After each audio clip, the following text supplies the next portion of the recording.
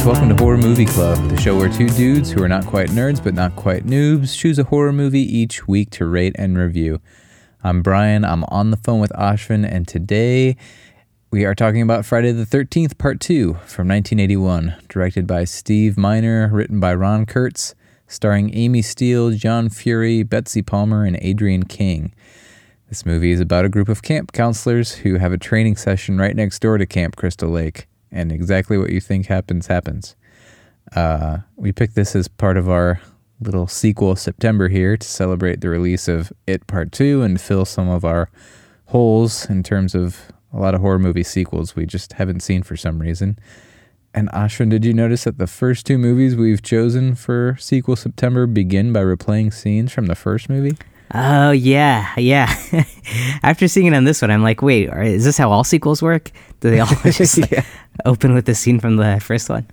Yeah, I guess we really haven't seen that many sequels because apparently they show.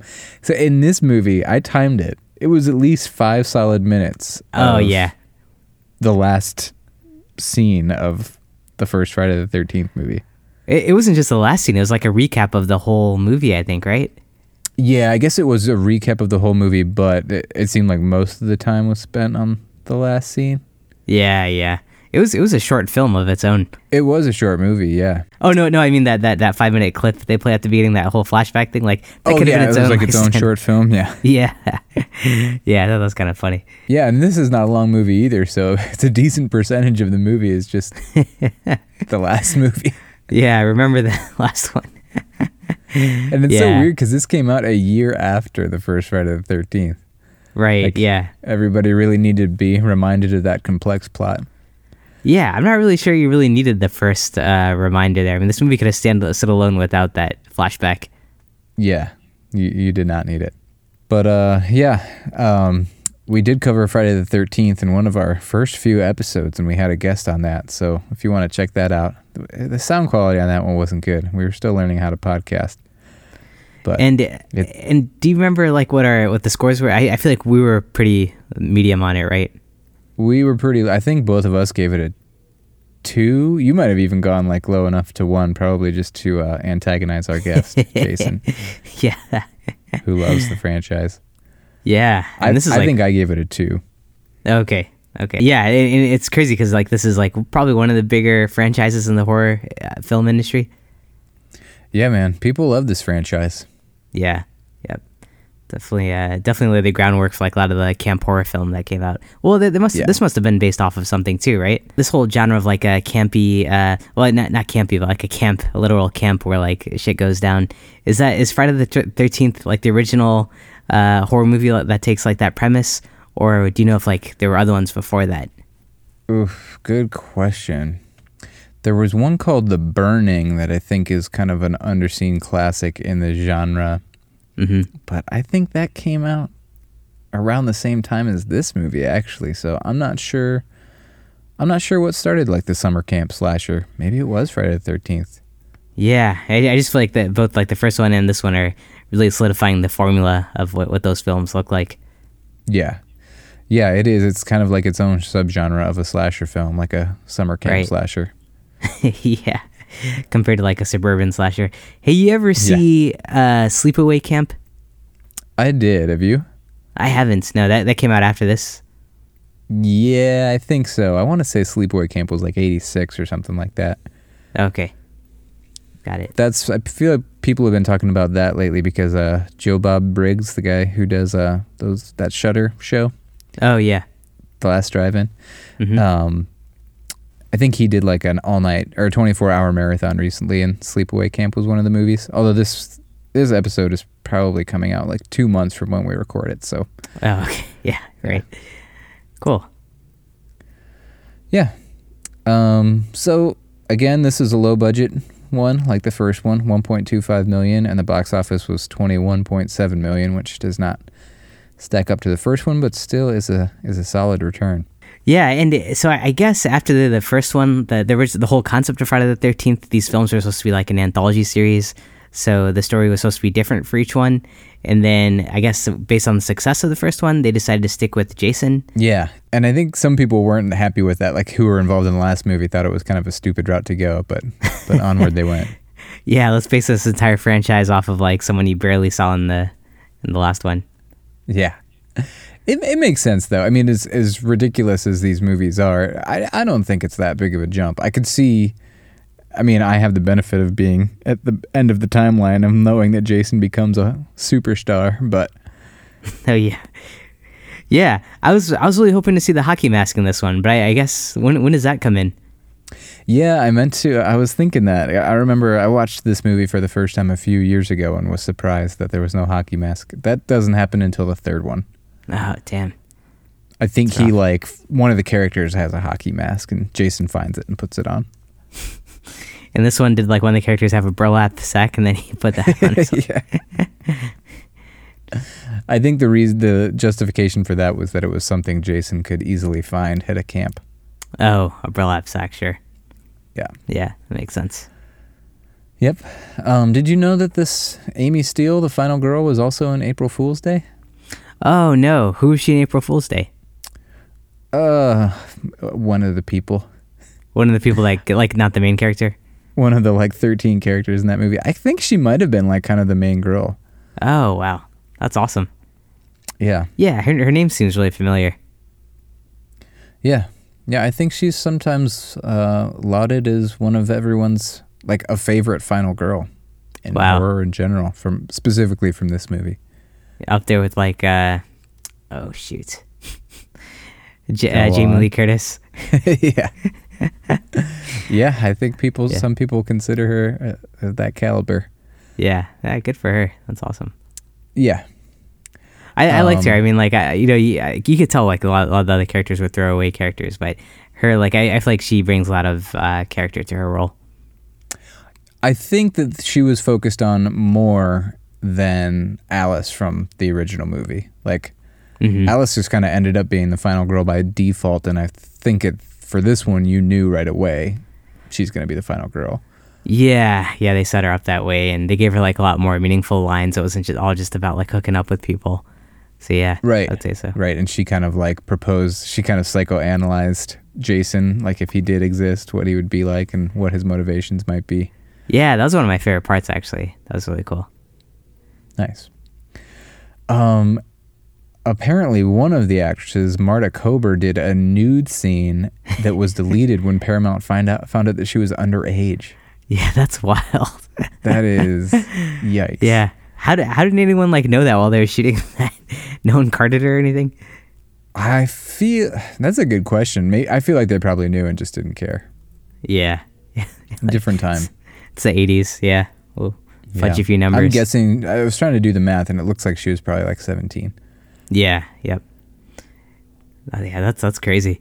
And overall, I think the movie originally had an X, and they had to edit out about 50 seconds or something between, I think, that scene, some other gory scenes, and I don't know if there were more nude scenes or anything like that.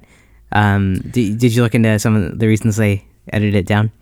I did not find the specific areas that were cut, except for one scene that involves a spear.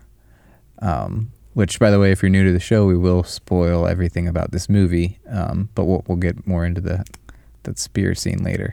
I saw that, but that spear scene was still in the movie. So was it just more graphic in the unedited? I think I don't think they cut anything out plot-wise. I think there was just more graphic elements, more graphic shots to the same kills those shots were excluded. Yeah. Given this was a slasher, guess, at least. That makes sense. Given this was a slasher film, I actually didn't think it was too graphic. Did you think so? It wasn't. I was trying to think that too, what was so graphic about it. But then when you go back to it, maybe kind of. There's a lot of time with a severed head. Somebody gets a machete to the face. I felt like the acts that happened to the characters that you saw happen on screen weren't that violent, though. Yeah. I mean, they were very violent, but they weren't that gory. Yeah, they'd get an axe to the head, or their throat would get slit or something. But today, when that happens, the camera zooms in, an Ari Aster would zoom in and focus on that, and you'd see it'd be focused on that for minutes. Where in this one, it was just kind of a quick cut or a quick axe to the head kind of thing. Not much blood. Yeah, and I'm guessing that's what they cut out. Those some of the zoom in shots or lingering shots, I would imagine. Yeah. Yeah. Too bad. Yeah. Yeah. I was gonna say too bad they're not actually, editing. there is a spot where I wondered, and we'll get to it, due to some choppy editing or strange editing, I wondered if there was something that they cut out. Oh yeah. So Probably. we'll talk about that when we get there. Mm-hmm. Yeah. I mean, there's a lot of trivia about this movie. I didn't find any of it that crazy interesting. Mm-hmm. There were rumors that Adrienne King didn't want to be in the sequel much because she had recent problems with a stalker fan. Oh. Wow. And that is true, apparently, that she did have a pretty serious stalker situation. Yeah. But she told the producers that she would do whatever they wanted from her for this film, and she didn't learn until she got to the set that she was going to be in it for like 10 minutes and then killed off. And she was okay with that. Yeah. Yeah, that makes sense. Yeah, so there was some confusion about that fact, and she recently cleared it up, I think about a year ago, in a Q&A session at the Night Owl Theater in Columbus, Ohio. Oh boy, Ohio connection? You got it. Nice. Yeah, that's where people go for those kind of things, clear things out. Yeah, Night Owl Theater. Yeah. Every once in a while, somebody wakes up and they're like, I want to go to a Q&A session at a theater in Ohio. Yeah, and just let some things out. I thought my connection was going to be the fact that this movie was filmed in Kent, Connecticut, as well as one other town in Connecticut. And I thought maybe the Western Kent, Reserve? Ohio was named after Kent, Connecticut. And it wasn't? It's not, no. Because, as we talked about in another episode, a good chunk of Northeast Ohio used to be Connecticut. Yeah, right. The whole Western Reserve, right?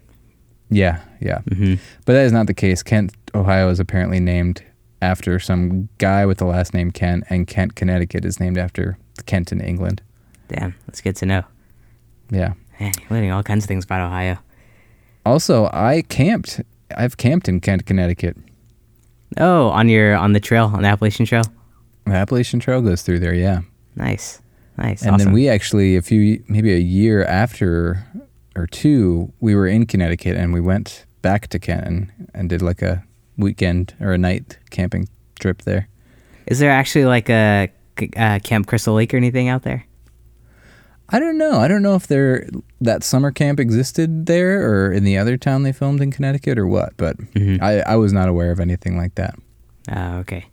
I think the first movie was filmed in New York. Oh, yeah, that sounds right. Yep, upstate New York or something. Yeah. Do you know much about Friday the 13th, the superstition of it? Oh, no. Maybe we talked about that in our episode on the first one, but I don't remember anything about it. Yeah, I can't remember if we did. I tried to look into it a little bit, and one of the things I found is like Jesus and the Last Supper. I guess there were like 13 people or 13 disciples or one of those, and he died. So I guess that was kind of unlucky, and maybe that was like on a Good Friday or something or around that time. I don't know how that works, but outside of the whole historic thing, in Asheville, North Carolina, so like where you are, there's a stress management center and phobia institute. You ever hang out there? No, I've never hung out there. Yeah, apparently it's in Nashville, and they claim that 17 to 21 million people in the U.S. are affected by the fear of Friday the 13th, and it makes it like the most feared day in history. And the cost to our economy is like $800 or $900 million every year because of people like being scared to do things on that day, which is wild. Whoa, that's nuts. Yeah, isn't it? Yeah, I guess airlines maybe take a hit on that day, like people don't want to fly, events, things like that are lower attendance. That makes sense, man. Oh, dude, yeah, I forgot part of the reason we're doing this is because Friday the 13th is 2 days from when we plan to release it. Exactly, yeah, just an FYI. It is July right now as we record this episode. Yeah, we're almost there. I guess this year, we're gonna have like two. Have we already had Friday the 13th this year? Probably not. No, we haven't in 2019. I think there's another one in December, so we will probably put ourselves through part 3. Okay, finally get to that hockey mask. You get to see that mask. Yeah, I'm dying to see it. I actually kind of like this bag better. Yeah, actually, it's pretty scary. It is, but yeah, it's kind of creepy. Yeah, the hockey mask is just so iconic. I just feel like it's been such a big tease. Like, I wanted to see it in the first one, but then Jason's not even in the first one. And so finally he's in this one, and he's not even wearing the mask. So it's like this whole build-up to like, when am I going to see Jason with that mask? It's terrible. To tease. Yeah. Speaking of Friday the 13th, I don't think I realized until I was a decent amount into my adulthood that most buildings don't have a 13th floor, or it's not labeled as such in the elevator or the addresses or anything. I know, yeah. I think like working downtown, like I always see that when you go to a hotel or something. It's kind of funny that people take that so seriously. It is. I mean, I don't want to make fun of anybody who's got a genuine fear of that, but it is pretty silly that we go through all this trouble when building a building to skip a number. Right. When everybody on the 14th floor knows that they're on the 13th floor. I know. Yeah, and the airplanes too, do they skip row 13? I think that was a thing for a while. I'm not sure if that's still the case. Oh, I don't know. Yeah. I'll have to double check next time I'm on a plane. Huh. All right, man. Anything else before we start talking about the plot and spoil everything? No, I'm ready to get into it. Okay. If you don't mind holding on 1 second, my back is killing me, so I think I gotta go get some pain reliever or something. All right, sounds good. All right, be right back. Yep.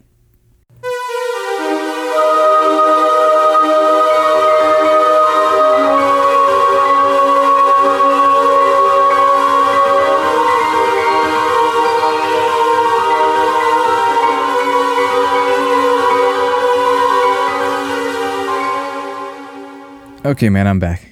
Hey, you get something for your back?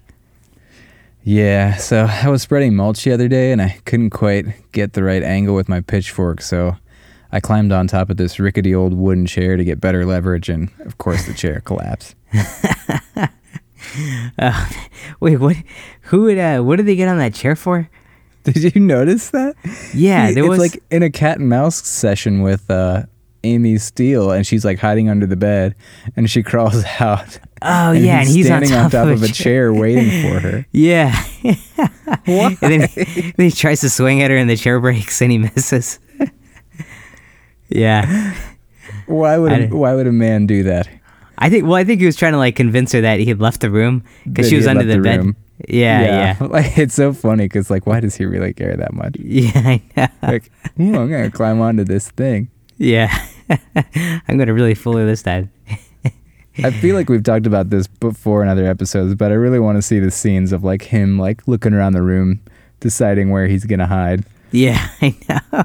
Maybe moving from like spot to spot, trying to find the right spot. Yeah, like, no, my butt's hanging out. Yeah, they could see my shoes. Yeah, that part's funny. All right. Okay, so this movie opens with Alice, the final girl from the original movie, having a dream about the events that transpired a few months back at Camp Crystal Lake, which is basically shots of her tossing and turning in bed, are interspliced by this short film of the last movie. I think it's actually been like 5 years, right? Or has it only been a few months? It's only been a few months in this scene, and then the rest of the movie takes place 5 years. Oh, forward. okay. I see. All right. Yeah. So yes, she wakes up, she talks to her mom on the phone, she's trying to get over what happened, and she's walking around her apartment or house or whatever, and this was kind of the most suspenseful scenes, one of the most suspenseful scenes of the film. Like, you know, Jason's in there. Mm-hmm. You've seen his footsteps outside, and there's just a lot of they take their time with it. You get a fake jump scare from a cat, etc. Alice opens the fridge and finds Mrs. Voorhees' head in there. And then she gets stabbed in the head with an ice pick from an unseen assailant. And then we go to the credits. Yeah. In the credits, did you find it funny that the Friday the 13th logo exploded? Oh, I totally missed that. I didn't realize that it exploded. Like into fire? I don't know if there was fire or just like exploded. There was like an explosion sound effect. Oh, okay. Man, they're really trying to, boost that up. Get that blockbuster feeling. Yeah, kind of funny in a movie where no explosions happen. Yeah. Hey, can you remind me, in the first one, Alice, did she decapitate Jason's mom? Is that why her head is in the fridge? Oh. Yep, yeah, they were doing a big old battle, and the battle ended with her decapitating her. I think she used a shovel or something like that. Oh, okay. So Jason's come back, put the head in her fridge, and then killed her. Yeah. Cool.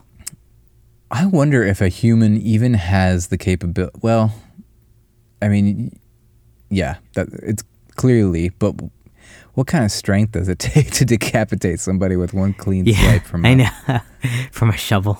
Something that's not like a super sharp katana. Yeah, I know. We'll try it out and we'll figure it out. Yeah. Okay. Oh, where are we? Okay, so after the credits, we are 5 years later, and we meet some camp counselors who are going to a training session nearby Camp Crystal Lake. Basically adjacent to it, it sounds like, and it's hosted by this dude named Paul, along with his assistant/girlfriend Jenny, played by Amy Steele, our final girl. And so they're all there just doing their training. There's not going to be any kids there. Paul tells a campfire story that there's rumors that Jason survived his drowning and is still lurking in the woods, seeking vengeance for the death of his mom. And basically, I don't feel the need to describe the entire plot because it's not really a plot, but characters just start to die. Yeah, that's pretty much the plot. Yeah. Well, yeah. There's like some notable ones that we'll talk about. Sure. Characters like start to like. I feel like the whole movie is just like characters trying to hook up with each other and then dying. Yeah, it's basically just like people going to different places so different kill scenes can happen at different locations. Yeah, exactly. And like having sex and yeah. Yeah, in different states of undress. Yep.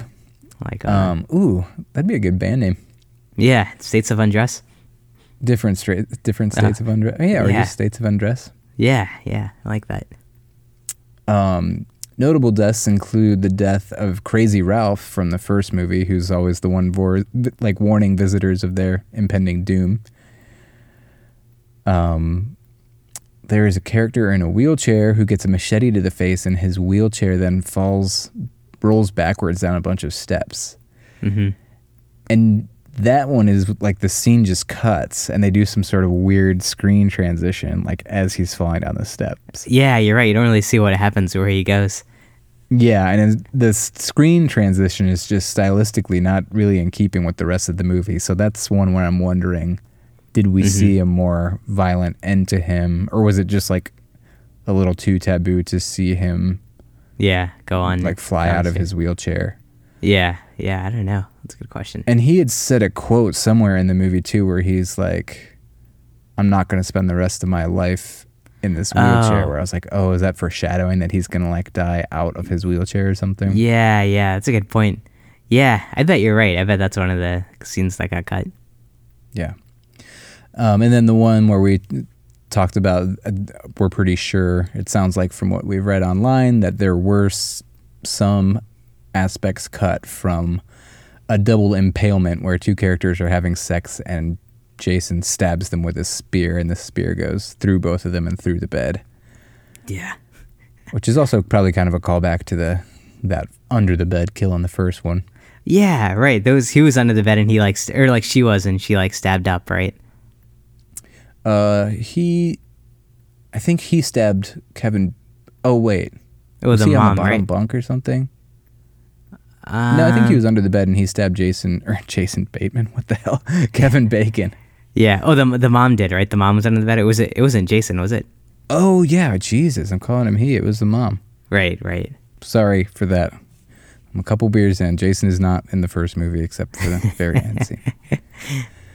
All right, so finally, everybody's pretty much died. Paul and Jenny are the only ones still alive.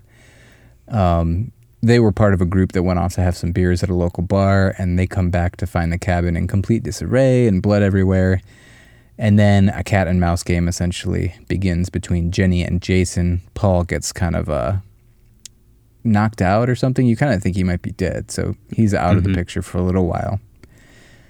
Jenny runs into the woods and finds Jason's ramshackle shack where he lives, and he has a room where his mother's severed head is like on a shrine with a bunch of candles around it.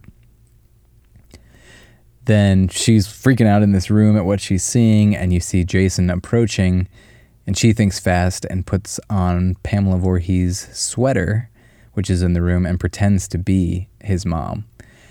And this kind of works on him for a second, and you get scenes where her face is like interspliced with his mom's face, like this is what Jason is seeing. Yeah, that's kind of trippy. Yeah, it was a little trippy. Yeah. And then he sees his mother's head is still there, so the spell is kind of broken, but luckily Paul arrives just in time and saves Jenny after she gets kind of a chunk taken out of her leg. Paul's about to get stabbed, and then Jenny saves him with a machete to Jason's shoulder, and it kind of is like is Jason dead moment. Mm-hmm. Because it's like a deep cut, right?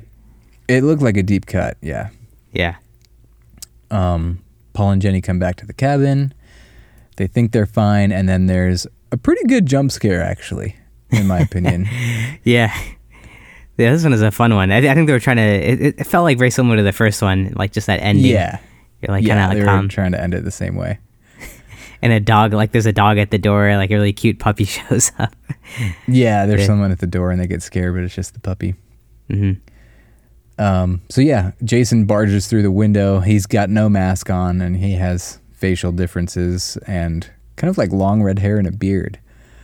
Oh, he had a beard? I totally missed that. Yeah, I think so. And they ditched that look for the next movie. Okay. So he breaks through the window and tackles Jenny, and then it just kind of fades away and you don't see what happens.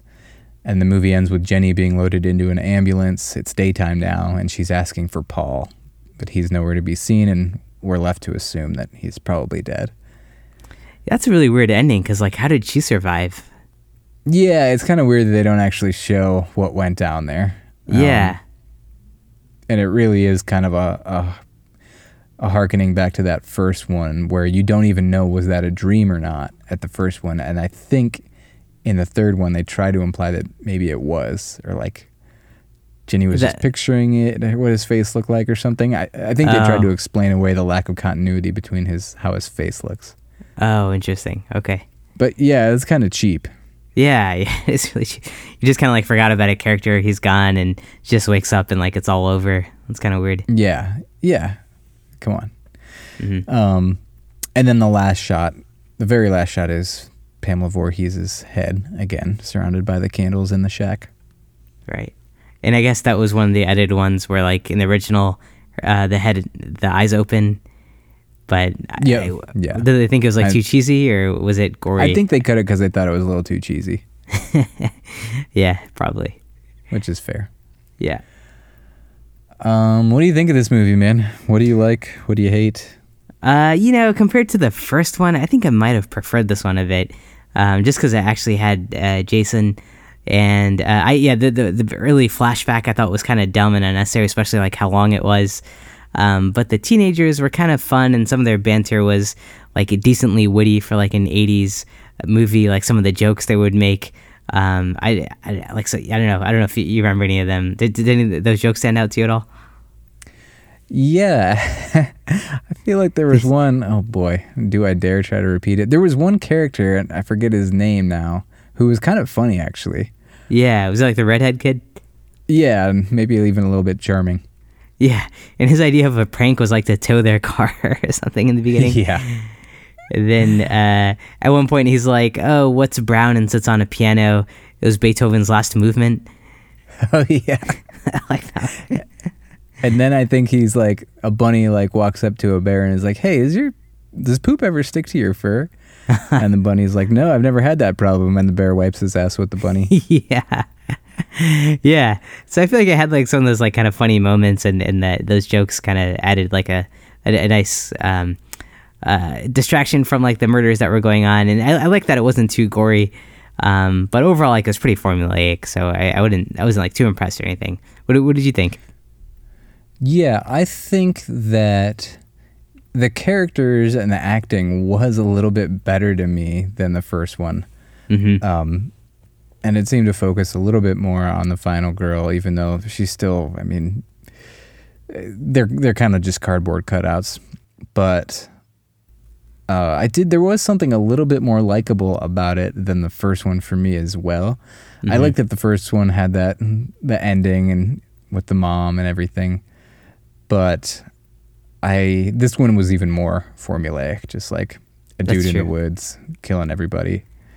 Yeah. Was there a part of you at all in this movie that thought maybe that dude isn't Jason? Like it's one of the guys at the camp who's going around killing people? Or were you convinced the whole time it was Jason? Well, I had seen this before, so I was convinced the whole time it was Jason, but this is your realm, man. Alternate meanings. Yeah, no, I mean, just like not having seen this before and knowing that, like, you know, I went into the first one thinking I'd see Jason, but that was the mom.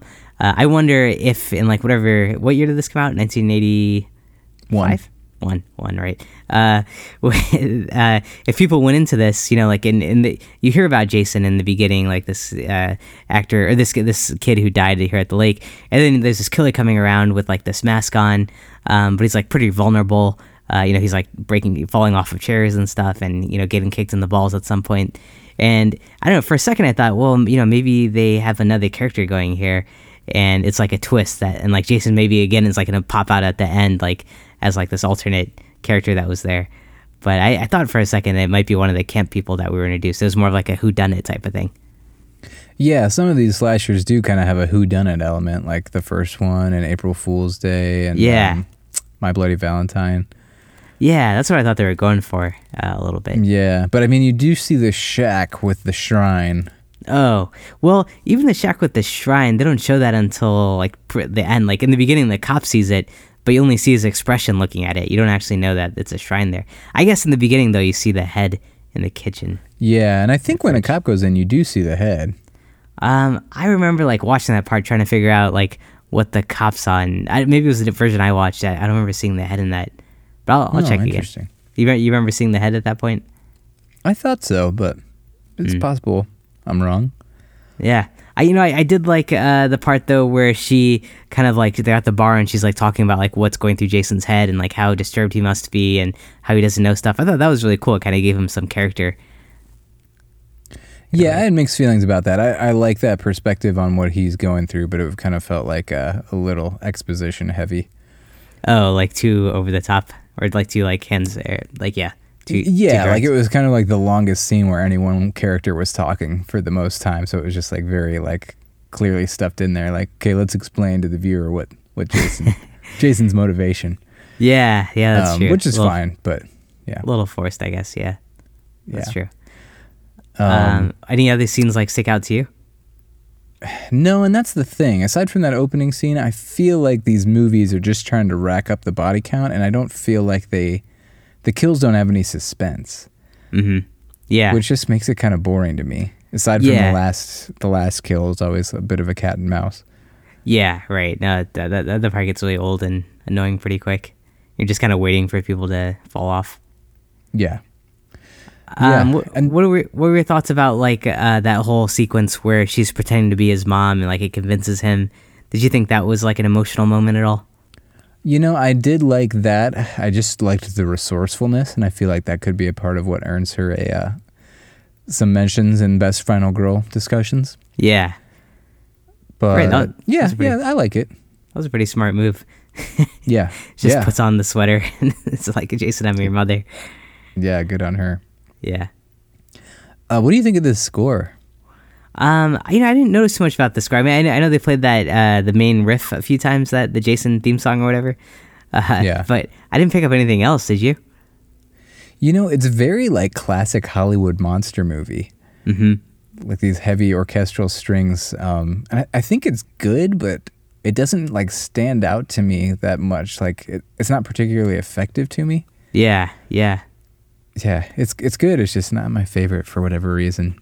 Yeah, I mean, I thought like the score was pretty unmemorable. I don't remember it really. It didn't stand out. Yeah, it doesn't have as much character as some other scores, like a Halloween score as an extreme example of a score with a lot of character. Anything else about this movie before we go into the rating?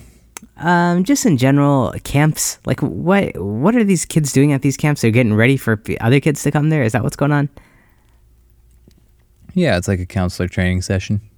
Oh, okay. Did you ever go to overnight camp? I think I went to like one, like a Boy Scout summer camp once.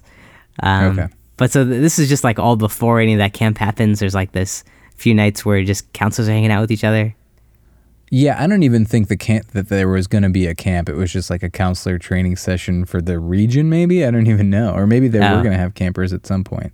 Yeah. It just seems like such a random scenario to be making a story off of repeatedly. Yeah. But makes sense. Yeah, but there is something captivating about that environment. It's featured a lot in media. Salute Your Shorts. Yeah. A bunch of like teenagers in the middle of the woods. Yeah, that's pretty good. Yeah. Do you remember Zeke the plumber from Salute Your Shorts? No, I don't. No. I'll have to look at a picture or something. Yeah, I won't get into it. I probably will misremember it too. All right, man. Well, 0 to 5 rickety old chairs. How many do you give this movie? Probably only 2 rickety old chairs. Like, not too scary, pretty formulaic, and kind of throwaway characters and all that stuff. What about you? Yeah, a 2. Even I think I gave the original a 2, and maybe I like this one slightly better, but not enough better to change the score. These movies are just kind of there to me. Yeah, not really adding a lot. Yeah, or like, just kind of throw away films. It's only popcorn movies, I guess. Yeah, but to me, they don't have enough like super entertaining elements to function. To even be that big of a popcorn movie, you know? Yeah. It's kind of like a have it on in the background type of movie. Yeah, for sure. Or put it on at a party movie. Yeah, not one you want to pay attention to. No. All right, cool. Anything else? No, I'm good. All right. Well, that is it for our discussion on Friday the 13th, Part 2, everybody. Hope you enjoyed it, and if you did, give us a 5-star ratings on Apple Podcasts or on whatever app you listen on. That helps other people find our show, and we really appreciate it. You can find our social links on our website, horrormovieclub.com. We're on Facebook and Twitter, and we announce what we do or what we're doing next week on Facebook and Twitter. So if you want to check that out, you'll know what we're going to cover. We also have a Discord server that we just started the week that we're recording this, so I'm not necessarily prepared on that, but I have a post pinned on our Twitter page.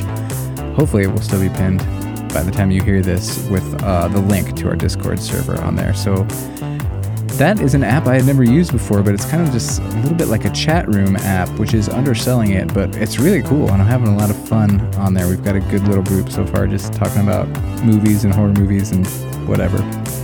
So join us there if you want to have some fun and talk to people who like horror movies. Our logo is done by Amy May Pop Art, so check her out on Etsy.com. And until next time, we would both probably advise you not to be within a 5-mile radius of Camp Crystal Lake, and if you are, definitely do not have sex.